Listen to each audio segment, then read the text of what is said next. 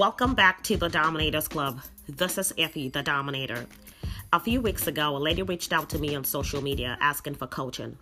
As I got to know her, I realized that she did not have any role model to learn from. You see, it's hard to become something that you've never seen before. She had been watching me from a distance and decided to approach me. Here is the lesson in that.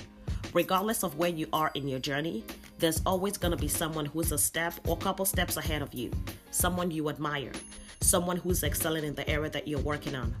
Get close to such people. Ask to be mentored by them. Some people make the mistake of wanting to learn only from the greats, the big names. There's nothing wrong with that, but there's power in proximity. You could be missing out on your next steps because you're not utilizing those around you. I want to encourage you today to get comfortable with asking questions. Get comfortable with asking for help. Someone knows your next steps and they are willing to share their wisdom and experience with you. Someone once said that all you need is already within reach, but you've got to reach out to get it. By the way, the lady I told you about, she is one of my clients now, and she's well on her way to becoming the woman she's always known herself to be. Remember, you were not born to compete.